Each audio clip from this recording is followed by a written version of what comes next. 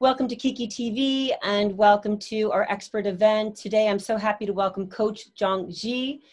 And Zhang Ji is working with the fascial integrity of the foot and the awakening the posterior chain to an extraordinary athleticism, which he calls secrets of athleticism. And I certainly learned a great deal of secrets from you. Zhang, thank you so much for joining me today. Thank you. Glad to be here.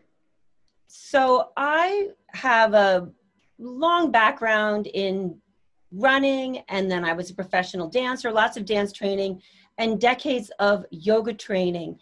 And I discovered some time ago, as I became very hyper flexible, I held poses for a long time. I didn't move very much. I was no longer running and jumping and doing things of that nature, that I actually lost this ability to just kind of move with quick ease. And I did not want to accept that it was this thing called aging. And I thought this has to do with muscles. It has to do with spring. Doing static flexibility has removed my spring somehow. And I want to solve this problem. And in my search, I came across your YouTube channel and I was just hooked, and I really believed everything that you said, and I started practicing. So tell me about your journey to discover what you're doing and exactly what it is that you're doing so all of our listeners can understand, and anything more about your bio that I may have left out. Sure. So to the people that don't know about me, I am the fascia fitness coach for the current UFC champion, Zhang Weili. We have won twice in a row. We're going to have another fight probably in November against the challenger Rose. We're very excited to have this fight and have this opportunity. So I joined Zhang Weili's team 3 months prior to her first title fight. And at that time, she had foot problems. And because of the area of expertise I have on the foot and fascia, I joined the team. And from there, we really focused on increase the fascia fitness and also the fascia tensioning level in her body to make her more glutes dominant, make her movement more fascial driven, and makes her punch more accurate and powerful. And my work is really based on the concept of tensegrity, of Tai Chi, known as the silk reeling strength. So this is a very... Silk reeling? Yes, silk reeling. So this is a very ancient concept. I'm just going to I actually have a 1 hour presentation, but let me try to find that slide that people that don't understand about silk reeling can get some type of understanding. Let me see if I can. Thank you. I can share my screen. Share screen, perfect. Screen 2.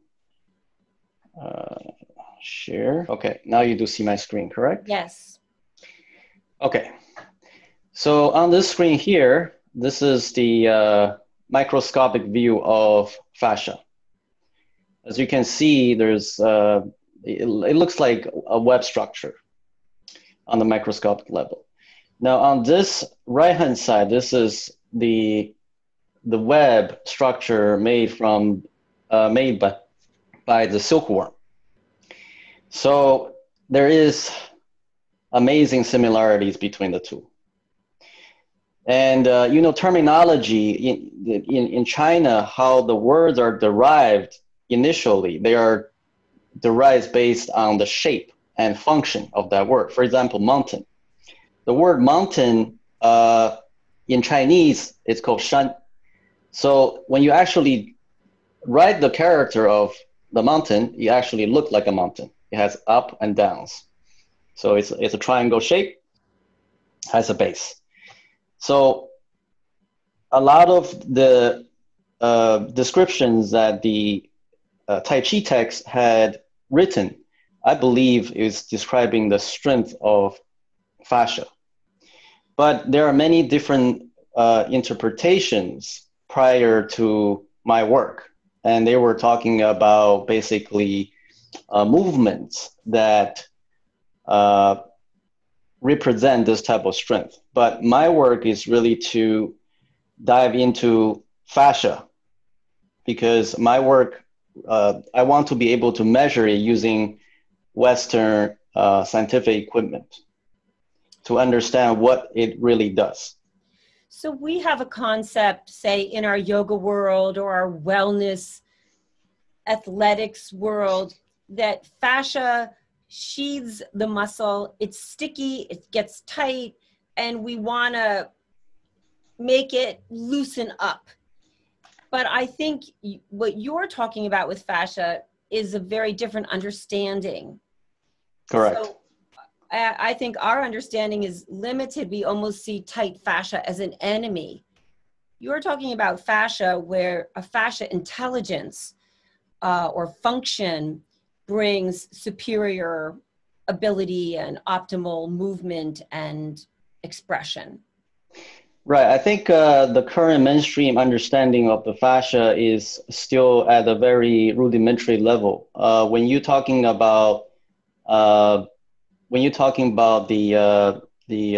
fascia being very tight, that is really a segmented view, a reductionist view of that specific parts.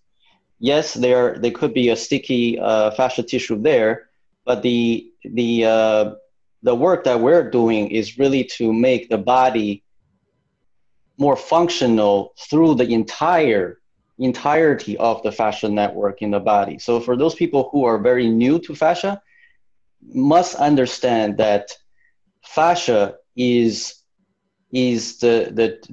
actually the structure that holds us together. It's everywhere in the body. There is no place in your body that do not have fascia. So it's sort of like those people that study astrophysics, they understand, okay, so there's a thing called dark matter, which is like 80% of the universe I couldn't see. Now, fascia is sort of like that. It's the gelling force that integrates everything in your body. It is in your muscle. It is outside your muscle. It's in your deeper compartment of your muscle. And so far through dissection, they have identified 3 layers of fascia. And if you have a cross-section of your leg, for example, all your muscles in your leg are compartmentalized by fascia.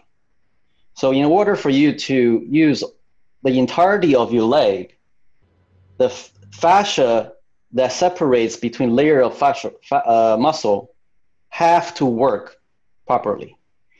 And this is where my work challenges the traditional theory of the muscle contraction called the sliding filament theory, which I often talk about to my students and to the people that are interested in my work, is that the sliding filament theory is incomplete because they only simply describe the relationship between muscle fiber to muscle fiber, while we understand now from dissection that muscle must interact with fascia in order to interact with inner or deeper layer of muscle group. So how does this begin, or how is the foot a very important part of this, the use of the foot? So the use of the foot, so how do you train the fascia holistically? That's really the question. That's really the question, yes. That's John. a really question. So fascia, yes, we have it, everyone have it. How do we influence the fascia tissue in a way that's meaningful? This is where Tai Chi comes from, because without the hints that the martial art masters have provided over thousands of years, I wouldn't have integrate everything, or I wouldn't have connected dots. Obviously, I put in tons of work, tried to reverse engineer what the modern elite athletes have in their feet, but from the Asian text, there is a very foundational training cue for Tai Chi masters, which is to grip the foot. To grip the foot. That is a very generic explanation for developing fascia strength. Now, how do you exactly grip the foot, and how do you kick off this holistic chain reaction in your body? That is where I come in. This is where my work comes in, to break down the exact steps on how you can put tension in your foot that causes the holistic metamorphosis neurological in your body, because fascia is very closely integrated with nerves in your nervous system. There is a lot of these, for example, people develop neuromas in their foot, chronic knee pains, chronic ankle sprays, chronic back. Yes, a lot of these pathological problems, in my view, after all these years, is really because of the fascia. It's the fascia connection from the foot to the glutes. And I have seen a lot of success in training the foot, making the connection better from the foot to the glutes, that basically cures. I'm not talking about just address the symptoms, but cures the underlying condition of chronic joint pains. Well, that was certainly my situation. I did have chronic joint pain and hip inflammation, and I was able to do a lot of, say, beautiful yoga poses and to ride a bike and everything. But I realized, actually, from looking at your work, that I couldn't do that introductory jumping exercise, and I could not, and I'm, it's unbelievable to me now, I couldn't hop on one foot, maybe just once or twice. And where I had sustained a fall, a hip injury, I couldn't jump at all. And really through gripping, using information from you and training from you that you so generously shared in your YouTube and in your Facebook group, and then looking at some other barefoot walking, barefoot running, I became a barefoot walker in New York City wearing moccasins, handmade leather moccasins on the concrete streets of New York. And I completely healed this, and I would say revitalized or brought a youthful, very youthful movement qualities to my climbing steps and walking and running and jumping. So I know you've made this point, but I just want to share and reiterate, when we enclose the foot in a shoe, we lose all of that opportunity for neurological and fascial proprioception. And it's also going to change our gait and force a heel strike.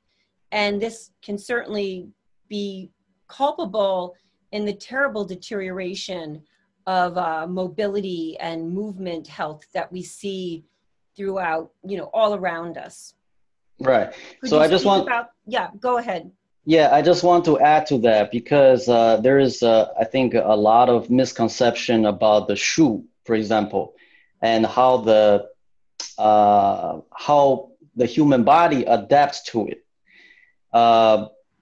This is what really fascinates me, and it really surprised me when I was doing the research and when I was actually doing all these experiments and measuring myself, and but having successfully gone through the neurological metamorphosis and reached what I call level 4, meaning my abs and glutes are fully connected, my feet and my glutes are fully connected. I can use either body parts to influence the other body parts and making it engage, which can be measured by EMG. Is that the elite athlete that we have in today's society, they have a different adaptation path to the shoe than the regular folks. Regular folks, when they wear the shoe, because their foot neurologically adapts to the comfort of the shoe. So they start to relax since a young age. For example, when you start to go from year 6 to year 13 years old, this is a very critical developmental stages of your fascia, of your neurological system.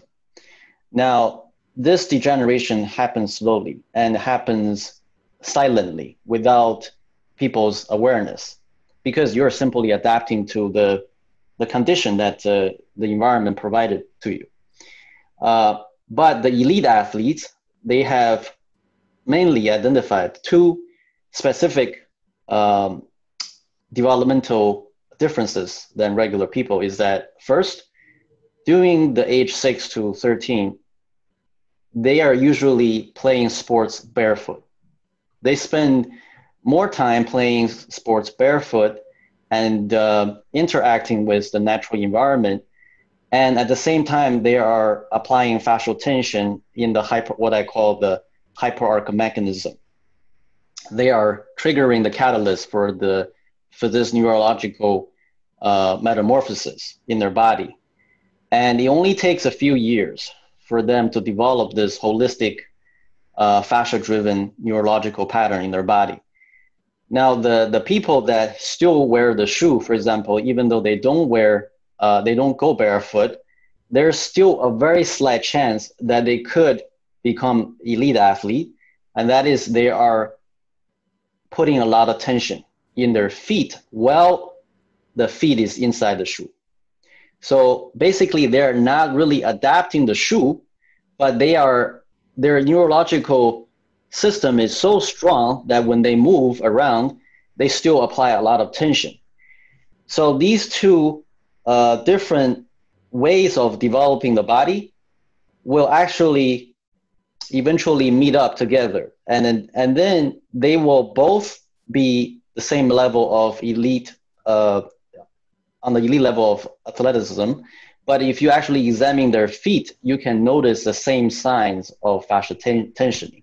But it's very interesting to see that this type of occurrence happening. So it's not, I don't want to, because I know so much, I don't want to mislead. Simplify it, I understand. Yeah, I don't want to mislead the audience in thinking, okay, so I wear the shoe, then my foot is just going to degenerate automatically. Right. There is still a chance that when you wear the shoe, you apply fascial tensioning, which is a subconscious, it's a very subconscious behavior. It's like breathing. So for example, if I breathe 20 times, if I breathe 10 times slower than you, there is no way for you to tell me that I'm breathing 10 times slower, because you don't know how many times you breathe and I don't know how many times I breathe. So it's very hard to even exchange this data. But it's very similar to the amount of fascial tension you put in your foot.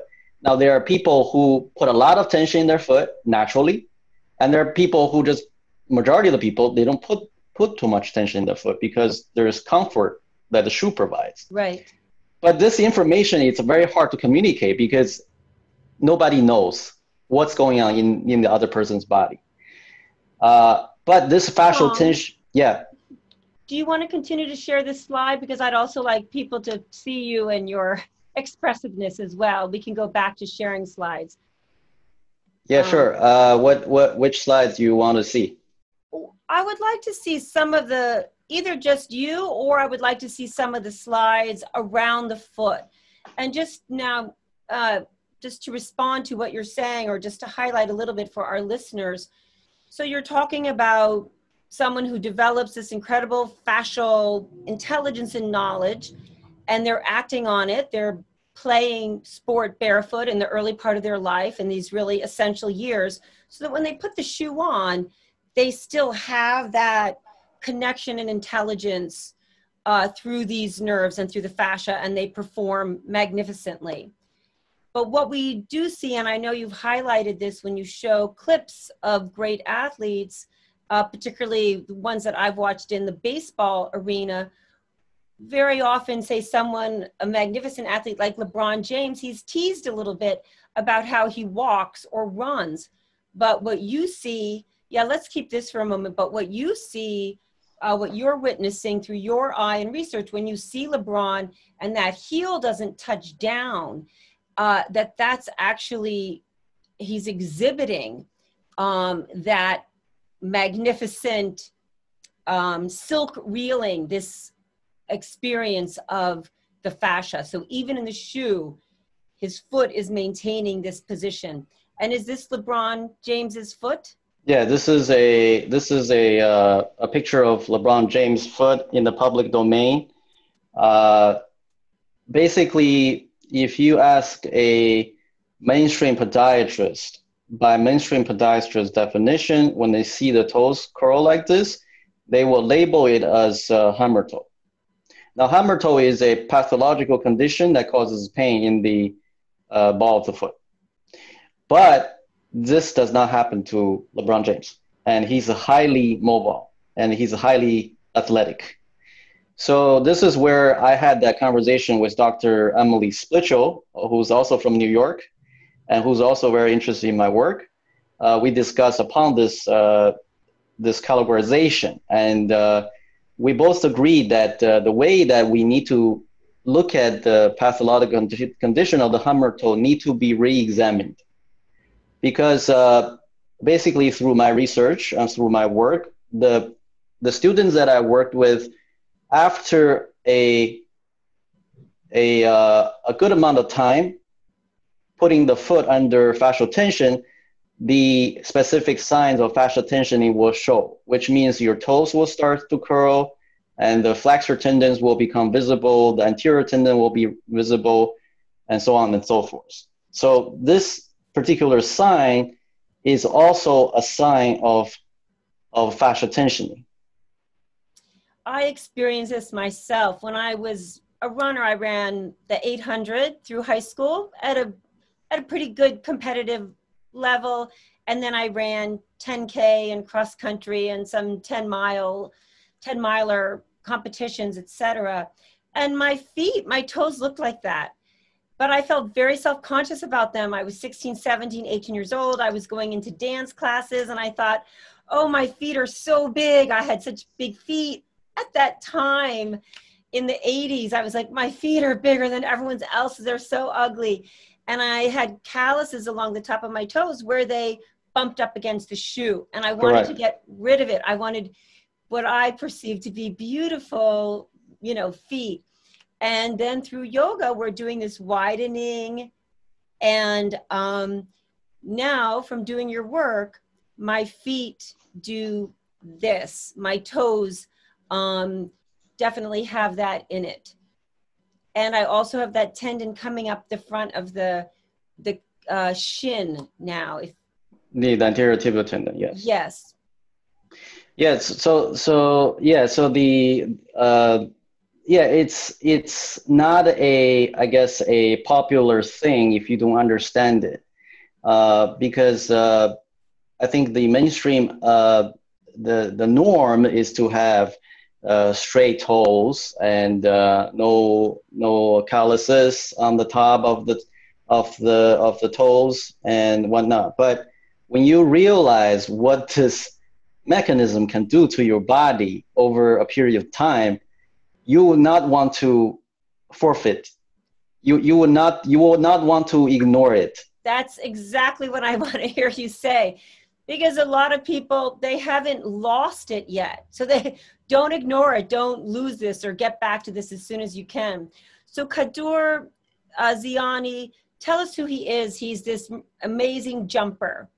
Yes. So Kaddour Ziani is one of my ambassadors for hyperofascial training. He actually grew up in the suburbs of France.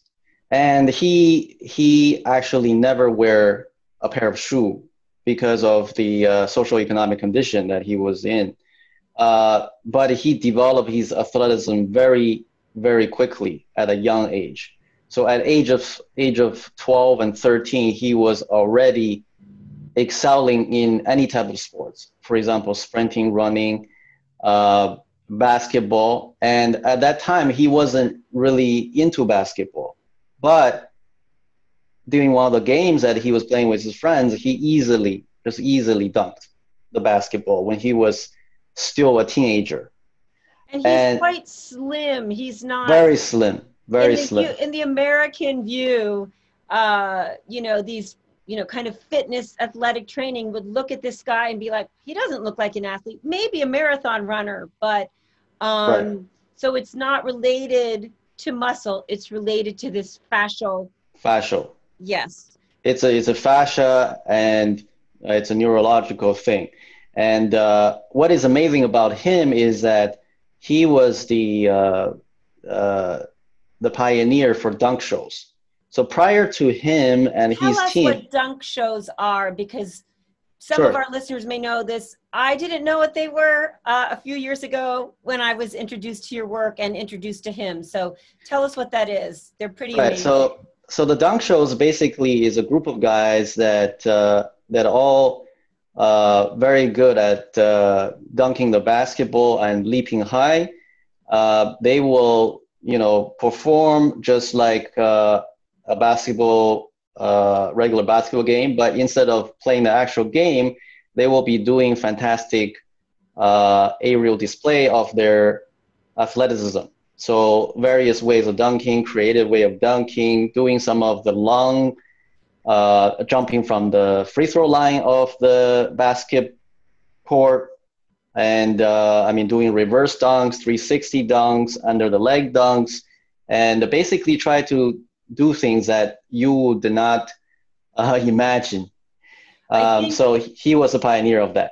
When we saw, you know, those first, for the audience at large, many years ago, when we saw Michael Jordan running, right, seeming to run in the air and gain height, like he was Exactly. like Spider-Man running in the air. This is what we see exhibited with these athletes and what they're marveling their audience with in the dunk shows is Exactly. really defying gravity. And how is that happening? Can you tell us how Michael Jordan and other athletes that are able to do this, what is going on in the fascial view? Yeah, so this is where it gets really interesting, and this will probably have a lot of raise a lot of debates among the sport performance world. But I have a lot of proof to back it up. So what is happening is that really muscle contraction by itself plays a very little role in production of effortless delivery power. Muscle itself, okay? The fact that most elite athletes are able to do it while they're in teenage years, that tells you it's not muscle, because muscle actually matures for adult male after 20s, between 20 and 30. That's when the muscles start to mature. Now, elite athletes, they start dunking and display this level of athleticism. For example, LeBron James at the age of 15 and 16, while their muscle is not fully developed. But what is powering them is actually the neurological connection structured by fascia. And the reason that elite athletes share this common fascia tensioning signs in the foot on various degree will separate them from the top of their foot chain or to the lower of their foot chain. Mm-hmm. So there's a degree to this. It's not just black and white. That's it. It's not 1 or 0. It's more like a spectrum of fascia fit, a level of fascia fitness, a spectrum of different level of neurological connection. The more neurologically connected you are, the more fascia driven, the more fascia connection you have, you're going to be more athletic and less prone to injury. Why? Because your body has to work holistically, not only to deliver force, but to absorb the amount of force you're putting into the ground. So this is something that's never talked about in the Western muscle-based training, because muscle-based training, you're focusing on giving force, but very little on absorbing force. Now, the only exercise that I see absorbing the force is really done in the incorrect way, because I see a lot of people when they practice landing, they're practicing landing with a deep knee squat. Like the plyo. Yeah, even some of the plyometric exercises, they're doing it with either too much dorsiflexion. Even if you go to one of the recognized sports training facilities in California, the P3, the Performance Institute, I think their approach is still telling the athlete to dorsiflex when they do the plyometric exercise. But we have numerous footages and also barefoot footages of athletes who are on a higher level of fascia connection, fascia fitness level. When they do the plyos, they never dorsiflex. Their foot is in stiff, it's locked together and it's very stiff. There's an appearance of a right angle between the front of the shin and the foot, that anterior, yes. Can you just come off of screen share so we can see that that model that you're holding? Thank you. Okay, here we go. So this is what I'm talking about. So dorsiflexion, a forced dorsiflexion is when you are trying to land on the ground, your shin and your foot almost get together. This angle will decrease, and this is what traditionally taught as a dorsiflexion. So they will ask the athlete to purposely raise their foot a little bit and to change the angle of their shin and then land in a deep squat position and then execute the jump. But elite athletes are doing something completely different. It looks like this angle drops like this, but because of their fascial connection locking the ankle together, this is a temporary event, meaning you see a temporary deformation of the compressive force that makes their ankle looks like they're dorsiflexing, but they are not doing that.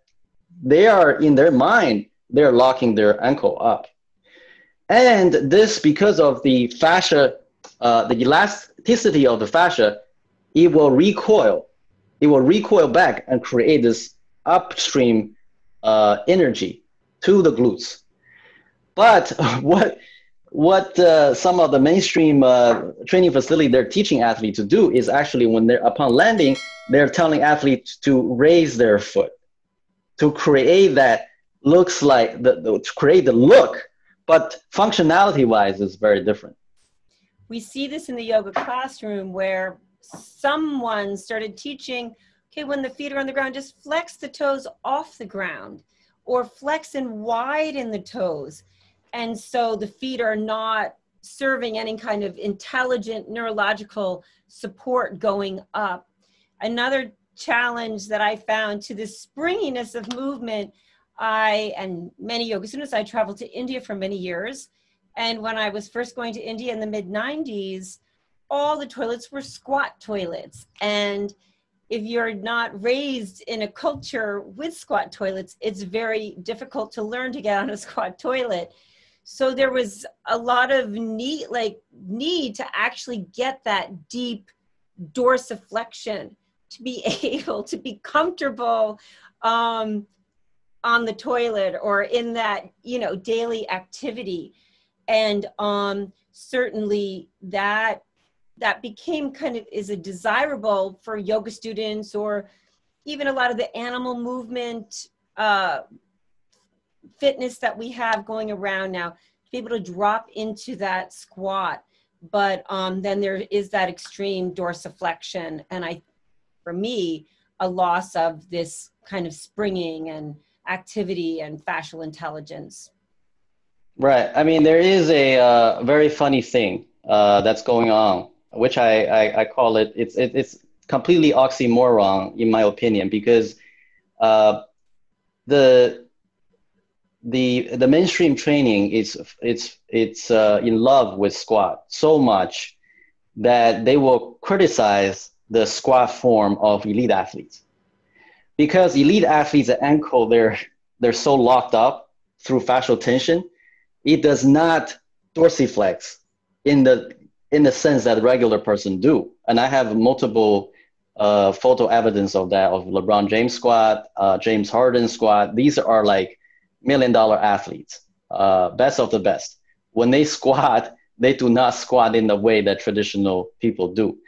But the key thing here, I think what they got it wrong is they want to train the body to produce power by squatting low to recruit glutes. But because of the advancement in fascial research, it's clear that we don't need to have a large, like very deep squat positions to recruit the amount of glutes that we really need. The amount of recruitment that really happens through fascial tension. This is where the foot and the glutes link together. This connection, it actually provides, how many muscle fiber you can recruit during your movement, how much glutes you can use in a particular movement. That is the key, not how deep you can go. So I think right now, because of the advancement in fascial research, for example, in Germany, there's a fascial research congress. In Japan, people are spend a lot of money on fascial research. These are two leading countries in fascial research. In America, I think Dr. Mike Myers with Autonomy Trains, Dr. Emily Stitchell, who I worked with, also talked through podcasts. They are all very interested in fascia, but in different degrees. Yes, I did some of the training with the anatomy trains, coming through that. And actually at the time that I did it, maybe, let's say 5 or 6 years ago, the belief was that it's very natural. It's our natural state to heel strike. And so a lot of the idea of what's optimal around that system, from my experience, that's not the whole story. We may develop heel striking, but if we look at a baby's feet and how as infants or toddlers begin to walk, it's all with the toe curling and all the gripping and even, being on the toe and the ball of the foot. And then we can look at the elite runners from Kenya and who run barefoot and great distances barefoot and may not wear shoes due to, economic conditions. They may not wear shoes until they're teenagers. And we don't see a heel strike. We see this, midfoot or forefoot striking. Exactly. And I think there was a Harvard professor went to Africa to study. Yes, Goldman. I think it's Goldman or yes. I want to say Daniel Goldman, but that might not be it. Lieberman, thank you. Yeah. So I think what he found out was really interesting, but also it ties to my research as well, because he actually asked a young boy to run barefoot, and he would measure his ground contact. And also he asked him to put on a pair of shoes. And immediately when the person started to wear the shoe, that little boy started to heel strike. This is where the developmental stages, and this is where the neurological changes matters. Because if a person haven't developed a high level of fascial fitness, they are very easily influenced by external factors. However, when you are fully developed, went through all the 4 stages of neurological metamorphosis, when you put on the shoe, you are not going to heel strike either, because it's a whole body movement now. So this is where it's very interesting. Like people, that study, for me, it's really it's like studying a life cycle of a worm becoming a butterfly. So it actually zoomed in on the initial stages of the metamorphosis of that worm. But if you want to truly understand the whole cycle, you have to let this worm develop into a butterfly. You have to study the full cycle. You cannot just study one part of their life cycle. Then you will get a segmented understanding of that cycle. So, but it's really fascinating because when the neurological system starts to change and wired to be more posterior or glutes dominant, this is what Western world define such gait is.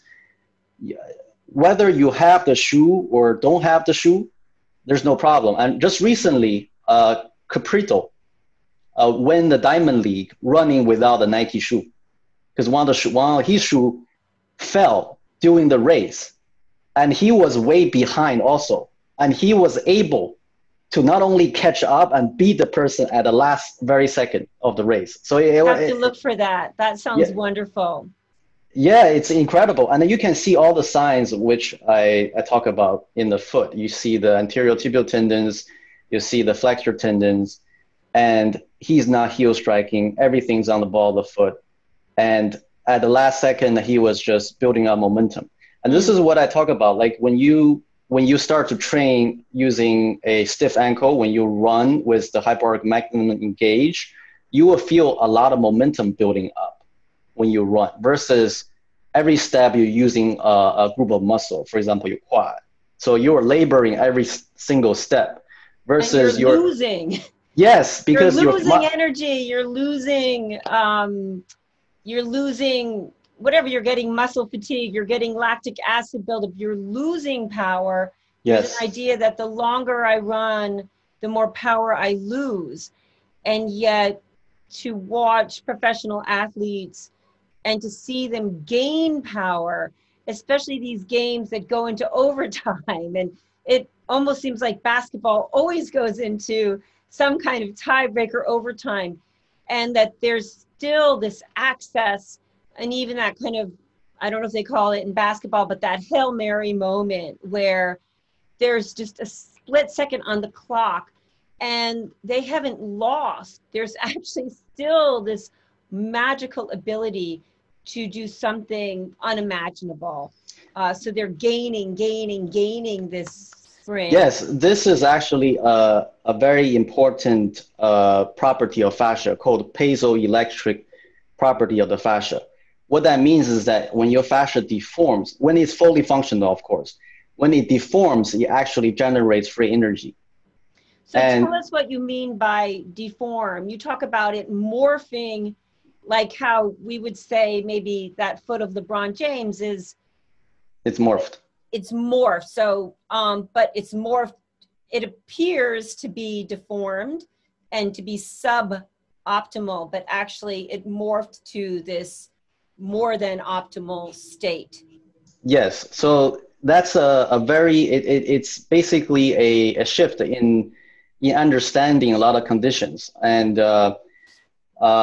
were going to explain this electrical thing. Right, the piezoelectric effect. So the piezoelectric effect is actually, it's everywhere in nature. It's not just in our body. It's, for example, if you put a piece of iron under a compactor, as the pressure increases, you can put a wire next to the metal, and you can actually measure electricity coming out of it. So this is something that happens in nature. It's a very natural effect of things. So this piezoelectric effect actually happens to our human body. Not only to, it's one of the three major components of fascia. The other one is also very important. That explains why people have deformed feet or morphed feet. It's called viscoelasticity. Let me first explain what piezoelectric effect is. So basically, when the tissue itself, when the fascia tissue itself, when it starts to being overstretched, pulled out of its regular position, in a highly functional state, this generates free energy for you. So that means for every step that you take, for every high knee you raise up, there is a energy being returned to your body. So there is a force that you're actually making your foot go into the ground harder. And this is how elite athletes are able to accelerate. For example, Usain Bolt, in the last 100 meters of the race, he's able to accelerate much faster. I've watched a lot of these video breakdowns of Usain Bolt. It's phenomenal. Yes, and this so is that's all due to this fascia ability. Right. Also, what is very interesting in my students that I've seen is that the students, for example, if you go through a 1 hour of basketball practice or 2 hours of practice, if someone is muscle driven or muscle dominant, at the end of the practice, that person will be dead tired. A lot of muscle fatigue. Could be segmented areas, could be lower back, quad, and shoulders, you know. But for a student who is on a level of higher fascia fitness, at the end of that 2 hour practice, they gain more energy than at the beginning. So at the end of that 2 hour practice, they are jumping to the highest, almost to the point of dunking the basketball, which is incredible, because what that means is that during the whole 2 hours of practice, they are gaining more neurological and more of this free energy coming from fascia. And at the end of the practice, they are actually moving more effortless than at the beginning of the practice. It's interesting. This is just a little side note, but it would also explain why phenomenal pro athletes, some of them have, you know, very boisterous nightlives, where you see these athletes, they've just won these major games, they've exerted so much, yet they go out and dance and party and possibly use drugs and alcohol, and it's because they have so much energy, it just shoots them out to the nightclub. They're not depleted. There's not an idea like, hey man, I have to go home and recover. I've practiced in the morning, I have another game in 2 days. We can actually witness, I mean, only from, I don't know, the gossip columns or something, that these phenomenal athletes can have these phenomenal post-game activity and energy, which is incomprehensible to an ordinary mover or a weekend athlete. So that there's just a ton of gathered energy there to carry them forward. Yeah, for sure. I mean, this phenomena, it's really fascinating, and also it's really wonderful. So imagine a regular person, right? So he started running, for example, every day 2 miles or 1 mile. He started running at the beginning, and you know, it's okay. But as they start to warm up their neurological system, and then their fascial system start to come online and then go into higher state, they are running better at the latter half of the 1 mile than before. So when after they're running 1 mile, they feel energized for the day. So, and also you're running in a way that you're not huffing and puffing. You're recycling energy every single step. You're bouncing yourself forward versus every step is laboring. So you go throughout your day, after every day you're getting better neurologically. And this is how, you know, I think could change a lot of people's life, because first they go through, I think right now they're still stuck in that consciousness level where they think, okay, I got to join a membership, I got to lift weights in order to keep myself in shape. But meanwhile, there's something hiding really inside their foot that could dramatically change their lives if they are spending maybe a quarter of their time in a gym to this specific knowledge, to this conscious awareness of your foot. And I think that's where the game changer comes from. It's really how people want to live their lives. Well, I definitely experienced it through doing your introductory exercises and really regularly, and I still do them. And I do know that if a yoga student is chasing flexibility and hyper flexibility, and they get into a hyper mobility place, they are extremely fatigued at the end of their yoga session. And very often the newcomer yoga student, the kind of stiff person, there's a starting point there where they gain energy and they leave with a great deal of energy because they're awakening. They still have some kind of stiffness. They're awakening some neurological intelligence, whereas the very flexible, hypermobile, almost contortionist, they're intentionally overriding the kind of joint intelligence or the neurological intelligence. It's almost like intentionally muffling or muting it to get that extreme flexibility. And I know for a fact that that is not recommended and incredibly dangerous. And living in New York City and growing up with dance, it's like you can see the older ballerinas, the great ballerinas, if they're teaching when they're 60 and 70 years old, they can't walk. They're like, their body doesn't follow any kind of, you know, developmental momentum that children have. So. Right, I'd like to make a comment on that because stretching is a very important foundation for not only yoga, but for martial arts as well, especially Chinese martial arts. And by understanding fascia and how it really works actually will change a lot of people's old standing of stretching because just recently, because of the study that was done on fascia, we understand fascia has a lot of stretch receptors. So it's very responsive to stretching. Fascia itself has this property of the viscoelasticity, meaning that it deforms over time, meaning it will get influenced by tension over time. It's like a sculpture.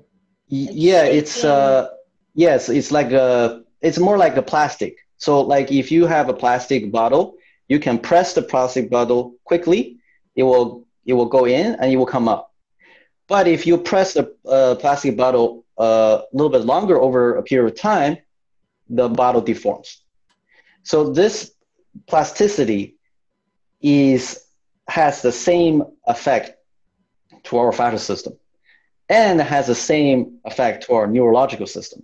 And this is why people are either quad dominant or glutes dominant, because the body has to choose the most dominant way of performing a task. So this adaptive, kind of adaptive property of an animal, a human, speaking of humans, we have to choose one or the other. But what you're seeing in your research and work and in your training is that glutes dominant is a superior jumping, running, kicking athlete or boxing athlete. Right. The glutes dominant it's basically also can be defined as fascial driven because glutes is 70% fascia content. Okay. So previously, what the mainstream scientists did when they do the dissection is they threw out every single tissue that is not muscle. So they threw out 70% of the glutes because they think it's junk. That's how it used to be, believe it or not. They want to study the underlying structure of the muscle. So anything that's on top of it, inside, that's yellowish, that's whitish, that's dry, they think it's not important. They take it out, they throw it out. But now they understand. Now Germany, Japan, they start to understand, wow, this thing really plays a critical role not only in force production, but also roles in your health, in your immune system, in your movement.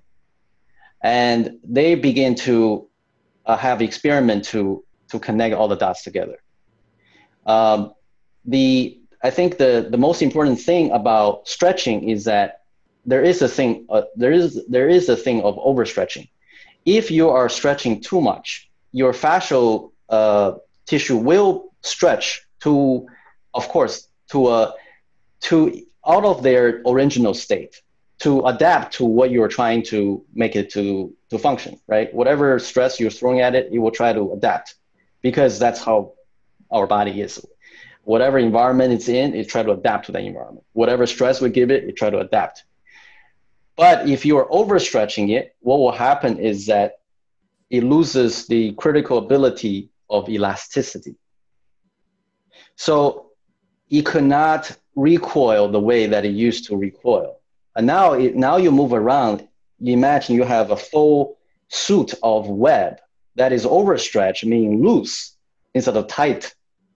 Now it's more you have to rely on your muscle. Now you don't have that. I don't have to imagine it.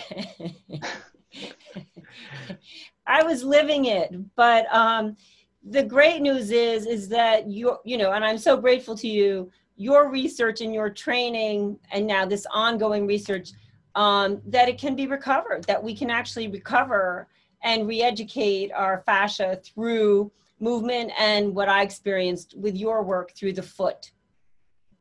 So yeah, but go ahead.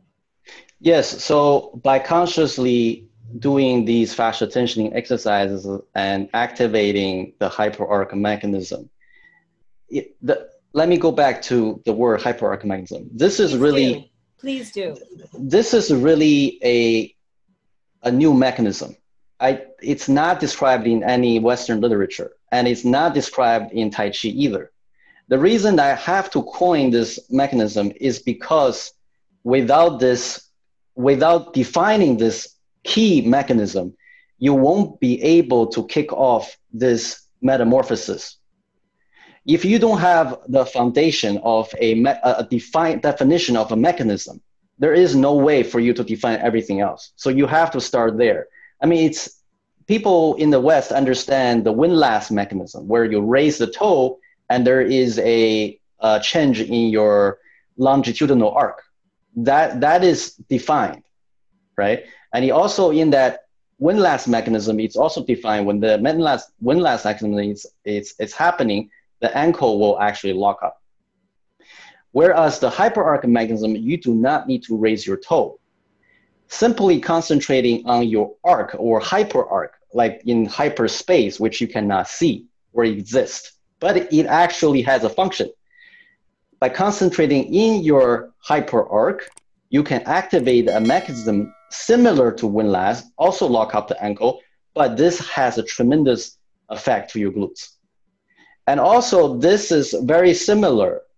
Like if you watch my interview with Dr. Emily Splichel, in the Western term, the short foot, although the definition and the requirements are different, but it has similarities for sure. So basically what I see is that we have a Western description of something and we have Eastern description of something. But the Eastern description of something is really a holistic view, whereas the Western description of something is in the reductionist view, basically focus on one thing, but forgot what this thing can do holistically or under the right conditions. So I think this is where East and West meets together. So this is really my work to try to take what's in the past of the East, and then using Western scientific method to measure it and then integrate them together to create this training system so that not only you're benefiting from it, you also have a scientific understanding of what's going on in your body. And so now explain to us, if we wanted to begin to practice and experience what you're sharing, what your research is, and what your coaching skill set is, where do we begin? Or even how can we start to access that? Sure. With so the in toes, with the feet, with the arch. Right. So your foot is structured in a way. The first thing that what I want to do with anybody is to measure what your current condition is in terms of fascia, how connected your body is. So there are 7 assessment questions. The first one is very easy. Everybody can do. It's basically simply standing straight and then just raise their heel. Raise their heel straight up and keeping their torso erect, raising their heel up. Now, if the majority of the people, they lack connection from the foot to the glutes. So when this specific pattern of motor control happens, they will say, okay, I feel now not stable. I feel a little wobbly. And also when my heel is too high, I feel instability in my ankle area. I feel my calf. I feel some of my knee. I feel my quad muscle is being taxed. But this very simple drill or assessment, if you apply it to for example, a LeBron James type of athlete, they will tell you that all they feel is their glutes, and they're incredibly stable when they are heel off the ground, incredibly stable. And this can be scientifically measured by EMG to the glutes. You can see the activation right away. So when they lift their heel is not a segmented movement of the calf. When they lift their heel is a holistic movement that is powered by the glutes through the fascia, link all the way to the foot. So that is very different. So the first thing that anybody can check to see, oh, where am I in terms of fascia connection, is to do this very simple assessment to see if they feel in their quad, in their calf, or do they feel something in their hamstring or glutes, and how stable they are. This is a very simple test. And from there, we want to look at the foot itself to see if the anterior tibial tendon is prominent, or is this tendon going in and out, especially when you try to lower yourself, try to reach for something on the floor. Now, check your anterior tibial tendon to see if it's pulsing, meaning it appears, it disappears, it appears and disappears. When that happens, your foot structure actually is changing on a microscopic level. It's not stable. But very interestingly, if you ask a baby or a toddler when they're very young, right? You ask them to reach down, and then you put your hand on their anterior tibial tendon, you can feel that tendon being activated right away. And also their foot, if you put a piece of paper on underneath their foot and ask them to grip the paper, you will not see the structure of their foot change much. There is no change. Their foot is very stiff. That means they naturally have the expression of this mechanism. Whereas if you ask an adult who has chronic knee pains, chronic issue with their ankle or foot or lower back, whatever, you ask them to put a piece of paper underneath. So let me grab a piece of paper and ask them to step on this piece of paper and now try to grip using their arc, try to grip this piece of paper down low, right?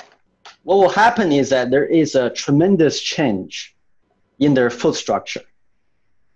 So what that tells you is how did it happen is that over their developmental stages, they did not gain, but they lost the stability in their foot, in their structure. But this is something that I think mainstream do not talk about or understand. I agree.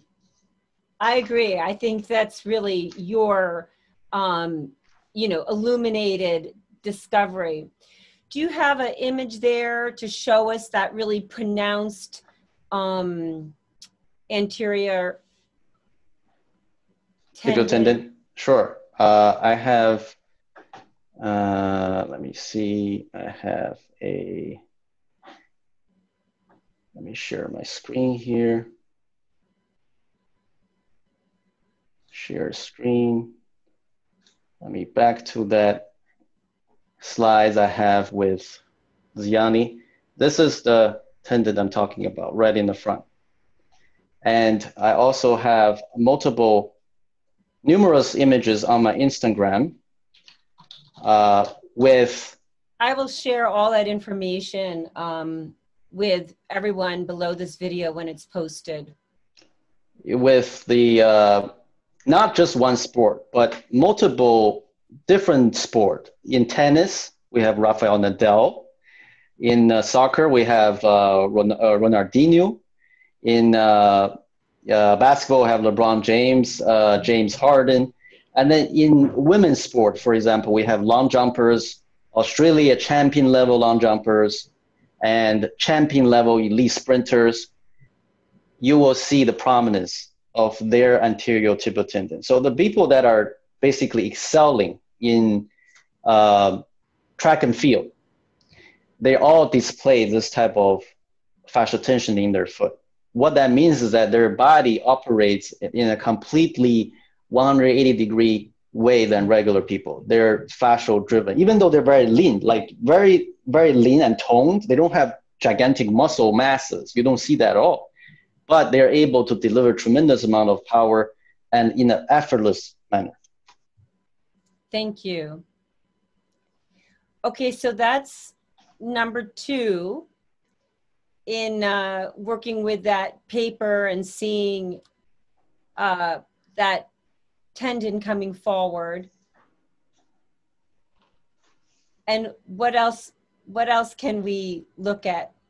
Sure. Then there is a very critical exercise I recommend everyone to do as a beginner is the elevated tau curls. Because over time, people develop so much neurological, it's really because your foot is dormant in the shoe. People start to lose the functionality of all their toes. You see there are joints in the toes. The joints in the toes, the ability to grip using the toes, it actually has a function of creating tension. Just like your hand, if you are gripping your hand fingers, you're gripping, you're clawing your fingers, you create tension. But the way that the modern way shoe is designed is to protect the foot to even interact with the ground, natural ground stimulus. So the foot doesn't ever learn how to use the toe properly. So what I recommend to a lot of beginners is in the beginning, you have to do the elevated tau curls, meaning your heel has to be raised in the ground, and then you put a towel underneath, and then your toes are basically doing this. You're trying to retract them towards the ball of the foot, thereby making the ball of the foot more prominent. This area more prominent. A lot of people don't understand the concept of ball foot. I totally understand that as a beginner. Why? Because when you lie dormant with your foot in the shoe is not flat. So I see a lot of people when they wear the shoe, their toes are touching, they create a hollowness of the ball of the foot. So the ball of the foot actually never touched the ground. And they don't understand that in order for them to apply energy and absorbing energy, they have to develop an optimal contact point. And this is where my work is also different from mainstream, because mainstream actually teaches a tripod system. Right. A tripod system of force, meaning a sensomoid here, one on the pinky, and one in the heel. So this creates a tripod to stabilize the human body. But my work is completely different than that. My work says, once you start to apply fascial tension and uses the underlying fascia to drive your locomotive, your contact point will be along the second toe on the ball of the foot area. This will be the only contact point you'll be focusing on. There is no 1, 2, 3. So in my system, there's only one. One contact area is the primary contact point along with the toe pads, especially the big toe. And your big toe has to be in a retracted fashion instead of an extended fashion. Because in an extended fashion, you cannot apply force. So for example, if you try to do this, you will sprain your big toe. Whereas if you retract your big toe, which has a joint there, and you can push your whole arm, whole glutes into the ground. So there's a lot of benefit in doing that. And you showed us those images of the bruised big toenail. Yes, that is the proof in the pudding. That is really you are playing detective here. Why do you have the bruising in the toenail? And remember, in your prior conversation, you mentioned while you were an athlete in high school, you had blister on your toes. Right. Those are the dots for you to connect because your toes are actually gripping. Yes. You're actually applying that natural fascial tension. And you know what else I had? Under the second toe, I had a giant callus. That is your so big. People used to tease me And then when I discovered your work, I was like, oh my gosh. You need to slap those people. And they don't know what they're talking about. My father was an excellent athlete. He went to university on a track scholarship. He did the 100-yard dash, and then he played club rugby throughout his life into his 50s. He played club rugby, and he was the fast guy that scored all the points. He always had a black big toe, black bruised. Let me go back to my black slide. And blue. He always had a black and blue big toe. And just looking at your image today, I'm like, wow, he was doing something right. He exhibited skill for, decades, and he hated shoes. Bruised big toe. Yeah. Bruised big toe.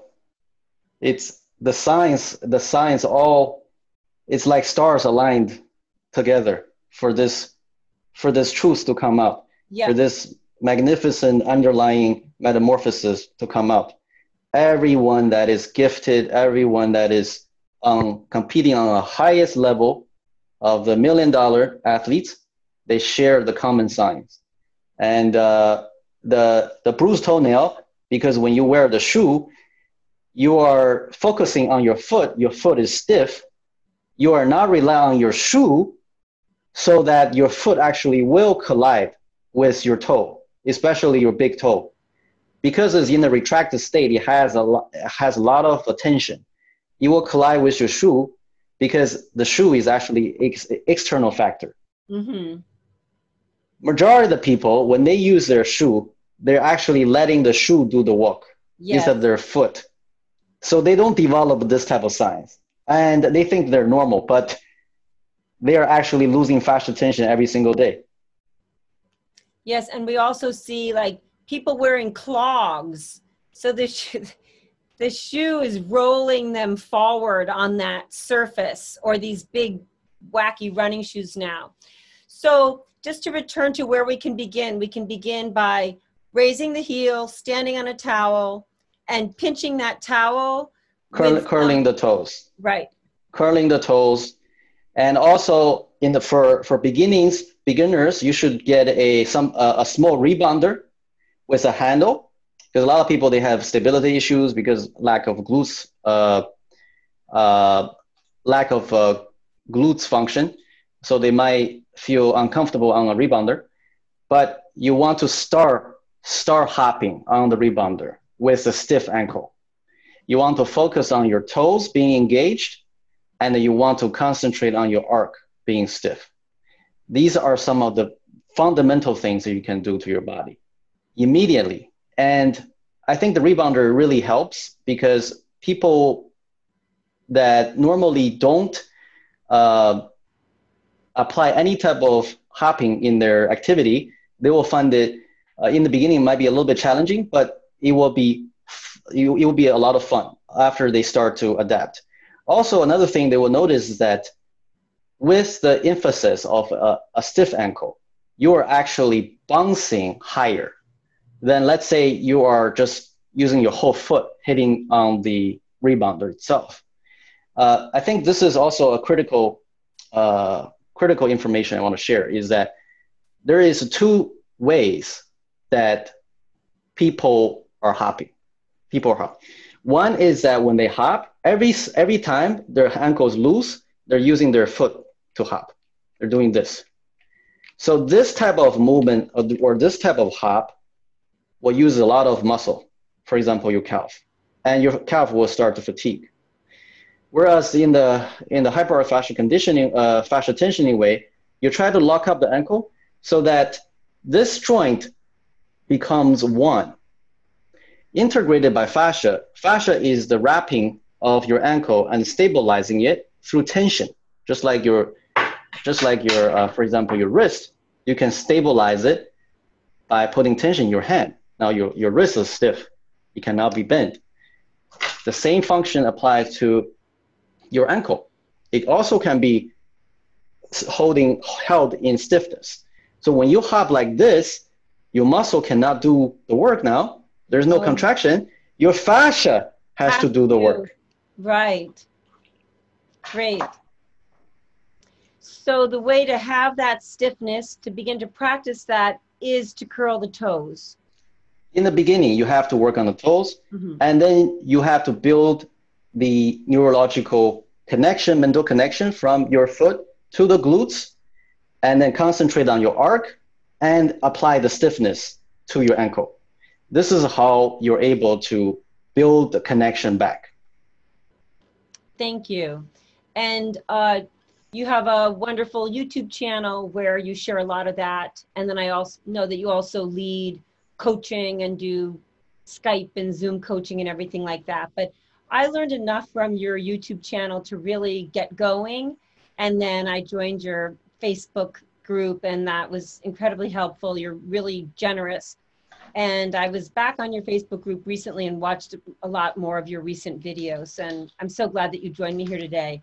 So I want to be mindful of your time, but, and we have some people who might want to ask some questions, but I just want to hear, please share with us something that you may not have covered yet that you feel is essential.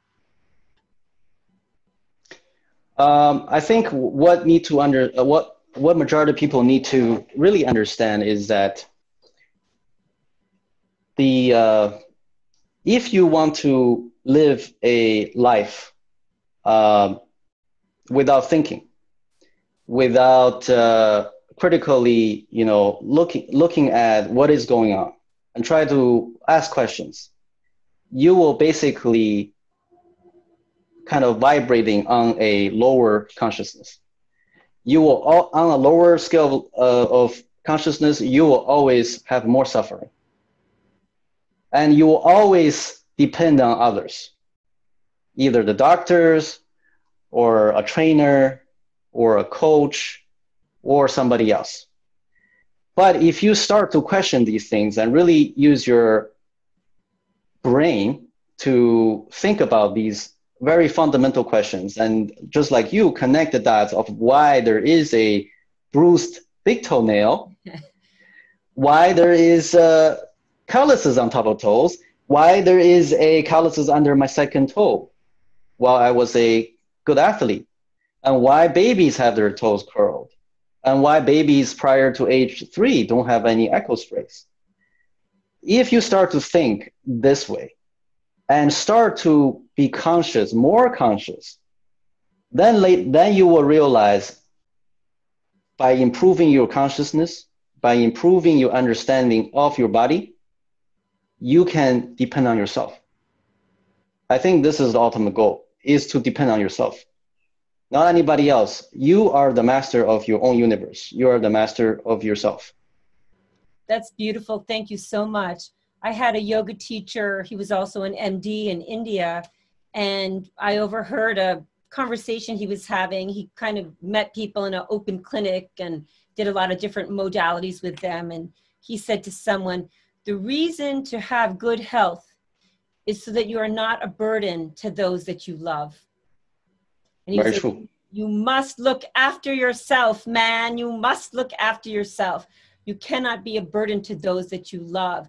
So as you were just saying, if we become dependent on the doctor and dependent on the drugs or whatever, we are a burden for our own self, but we do become a burden to those that we love. But the joy and the freedom in continually growing and exploring and having this independence of well-being within community, it really is the human spirit. And I would say like the Eastern way.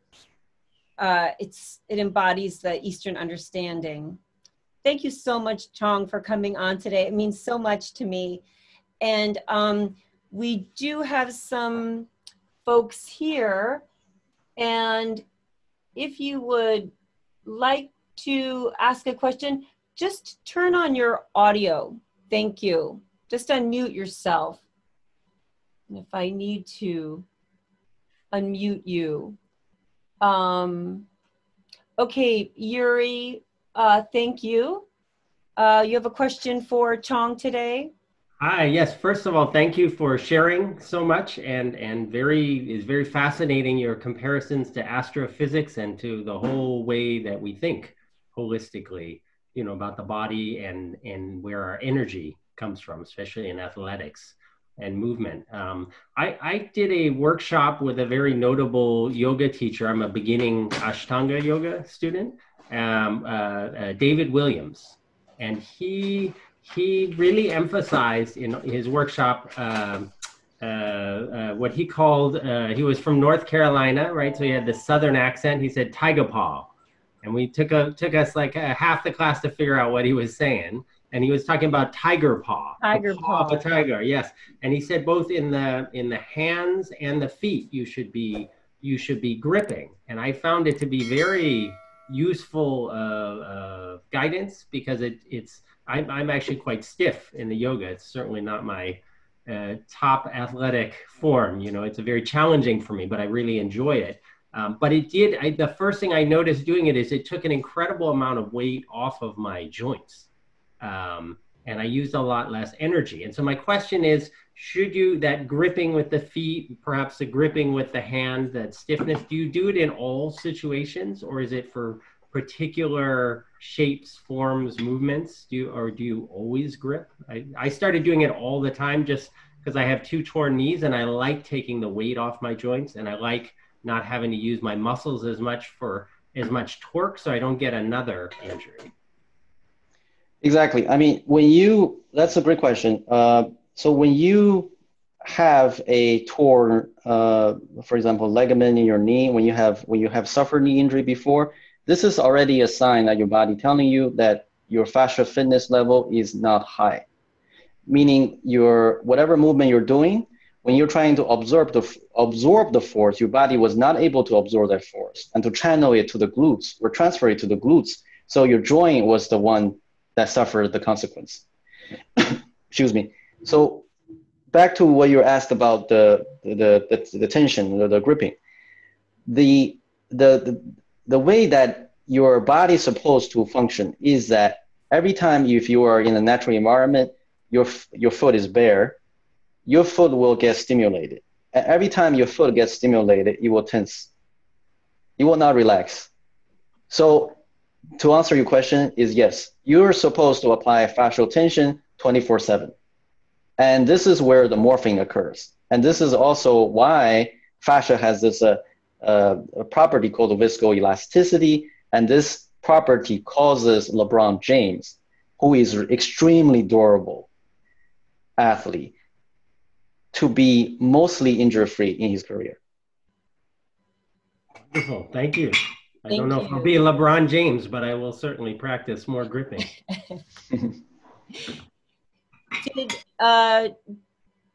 Joe, did you have any questions for Chong?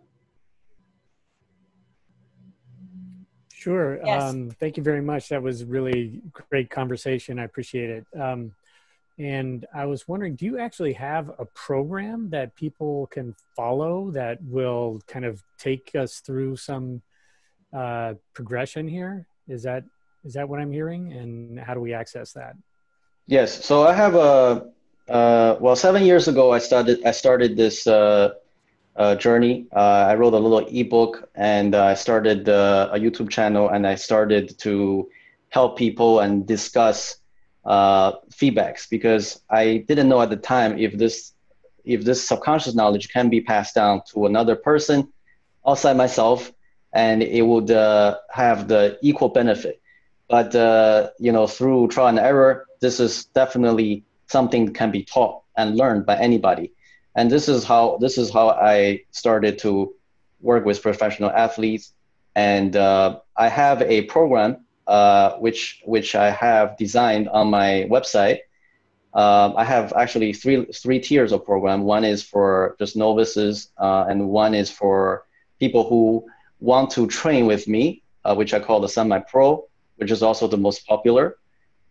You will get a 6-step breakdown of the hyperarc mechanism, which I really dumb it down to the simplest level that anybody can understand. And then I have at least 13 videos of fascia tensioning exercise that I have experimented over the years that I found is most crucial for you to slowly level up in your fascia fitness. So by joining that program, you are able to rebuild this fascial connection from your foot to the glutes. And on top of that, if you still need additional help, I do provide a one-on-one virtual training, which consists of 12 sessions, and also a group training as well. It depends on what you like, if you want to train with a group virtually or training with me one-on-one. We wanted to come out and train with you when you were teaching at the Y. Oh, cool. Thought, what is Chong going to think? These aren't basketball players. It doesn't have to be basketball. Like, I have a lot of students who are, I mean, we're using the basketball court. Yes, I understand. But I mean, we have a lot of athletes that are doing martial arts, doing Tai Chi, doing just a daily, you don't have to be athlete. They just want to improve their fascial connection. They don't have to be LeBron James level. They just want to be level 3, just want to have weights taken off of their joints, or recover from a joint injury. I want to thank you for how generous you are over social media and everything that you share. And you were so generous with your time and your knowledge today. Thank you so much, Chong. Thank you. And thank you for inviting me. Yes, I'm so happy that you said yes. And I really look forward to more people knowing about your work and improving their lives through your dedicated research and application. Thank you. Thank you so much.